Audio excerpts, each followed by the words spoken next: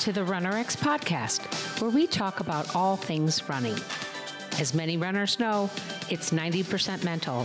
So join Coach Valerie and Coach Caroline as we go through the mental side of running. Welcome back to the RunnerX podcast. I'm your host, Coach Caroline, and I'm here with Coach Valerie. Coach Valerie, we've been talking lately about time and like the 10-minute mile. And I thought we had a member come through, and I'm going to probably say it wrong, but she was talking about her run and how she felt about it. But then she kind of challenged it or poo-pooed it a little bit by saying it was a 10-minute mile. And we don't have anything against double digits, right? Can we talk about that? And that it's not about the 10-minute mile that matters. Can you explain that? Sure. And you're right. We're so hard on ourselves. Yeah.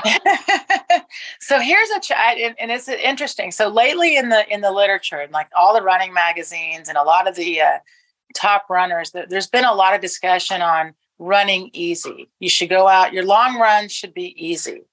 So what does that mean? That's going to be really different for a lot of people. What is easy? So I've been thinking the way we approach it here with RunnerX is we think of easy as more efficient. And the better I am at something, the easier it is, right? So if I'm more efficient in my running, it's going to feel easier. So in the beginning, most of us only can gauge our run by maybe how fast we went, how far we went. So then we start to like judge it. Like, oh my gosh, I ran this pace. So let's just use the 10, 11 minute mile, the double digits. Right. And people think, wow, why am I only running this slow? Right. So all of a sudden, like our client said, I felt good in my run, but it was only a 10-minute mile. Right. Well, you just kind of said two different things. And if we're encouraging you to go out for a long run and go by feel, how did it feel?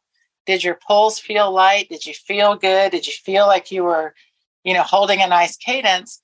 That's so much more valuable than how fast it was, or even, by the way, how far it was. And so we always do that to challenge people to say, instead of listening to your watch, listen to your body. That's the only way you're ever really going to connect with if a run feels, let's just use the word easy because everyone's using that. I always tell people there's no such thing. Running is running is a challenge. But the challenge should be in your cardio, not in your joints or how you in your body muscles. That way. Yeah, in the I had to push my quads through it kind of mentality. Right. And honestly, most people do find that they get injured either by trying to run faster or longer. Right. As soon as someone tries to change, because then they do what? They change really their movement. Right. That's what I was going to say. I was going to ask, like, what is it? Is it that is their head now possibly moving in front of their body, which is changing the alignment because they're trying to speed up? Is it that they're longer, they're taking their body beyond what it's capable of holding that alignment, so now they start getting tired and going back into those old movements? Oh, 100%. Yeah. Right. I mean, that's exactly right. And what's interesting is really that's what running is balancing a bowling ball. Yeah, that's really how I've been thinking about it. Is it seriously like if you think of having a pot on your head and you're trying to run with the water in the pot and not spill the water out of the pot, like because that's what you can't be bouncing, right? You got to be and you got to hold it there so it doesn't lose it. And when you think like that, you think, wow, that's difficult. Well, not if you are efficient in your movement. Not if you keep your legs, your ankles, hips and shoulders in line. It makes actual perfect sense if you can get your body to hold that. Well, and it's interesting. I actually know a runner. He grew up in Africa, and he had to run before school 10 miles, 5 miles out and back to get water for the day. Wow. So not only did they race each other, but then they also couldn't spill any water. Yeah. So you're right. So I'm like, imagine, and they would hold it on their head. They would hold the water on their head. But that's it. It's a really fun game to play, right? Balance my head. Well, but let's get back on the topic. Right.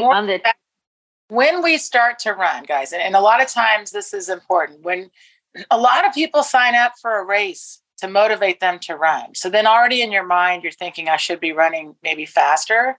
Right. And then you hear about people like, oh, I went out for an easy 10 miles and you're out there struggling and, for your run. One of the best things about running is that running is running is running. It's not that running changes now that I'm running longer. Now running changes because I'm running faster. And so the efficiency of your movement of running will improve if you work on getting more efficient in running. And the fun part is it's a mixture. It's not just running more that's going to make you better at running. In fact, it's actually working on your running movement that makes you better at running. And for a lot of us, just talking about that bowling ball situation, how long can you really hold your upper body in line? You know what I mean?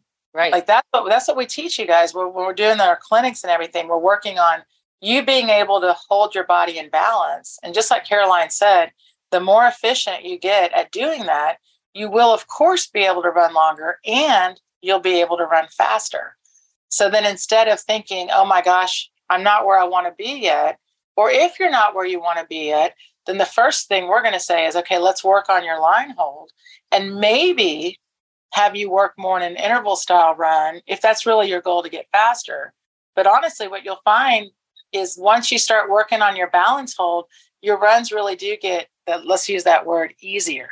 Right. And that goes back to what you were saying. You have people that you work with that are running truly efficiently. They're looking great in their run, but because of where they are in their journey, they're maybe at 10 or 11 quote unquote minute mile, but that doesn't mean that they're running incorrectly. That doesn't mean that they're not going to progress and get better. It's just that where she is right now, right? That doesn't mean 10 or 11 minutes doesn't mean you're doing it wrong.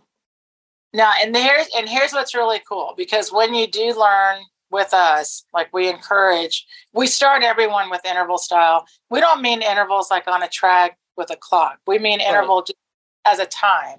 Like we want you to run for 10 meters. We want you to run for 20 seconds.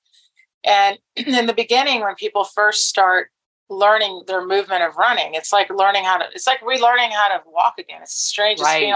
Mm-hmm. And we teach people how to play with your balance for speed. And a lot of people in the beginning are running faster than they were running before they started with us. Right. However, they realize, and I keep telling them, it's for little short spurts, but those little short spurts build your cardio, build your muscle tendon elasticity. And if you keep progressing that way in your practice drills, then all of a sudden when you're running your longer runs, you will be surprised at how you will start to run, again, more efficiently, also a little bit faster. And it's so much fun to let yourself go through that progression rather than thinking, I should already be further than I am, or I should already be faster. And, right? And then do things like try to pump your arms or something. Yeah. It's a little bit of patience of learning, but you're seeing that more and more of people not openly, but instead of trying to run every run like your race, you're running your runs by how it feels. Yeah. It's going to start to feel better. So, and that's our challenge for you guys this week is to, don't get bogged down if you're in those double digits, right? Let's have you go out and feel that run and have it feel good or feel or whatever it's going to go through. But let's evolve our feeling and worry less about the time, because obviously the less time you spend on the ground, the better off you're running. You're going to get faster, you're going to get better, and that's the whole point of RunRx.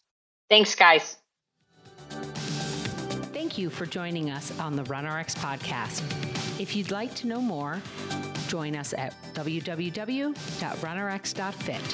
And if you have additional questions that you'd like answered on the podcast, email us at support@runrx.fit.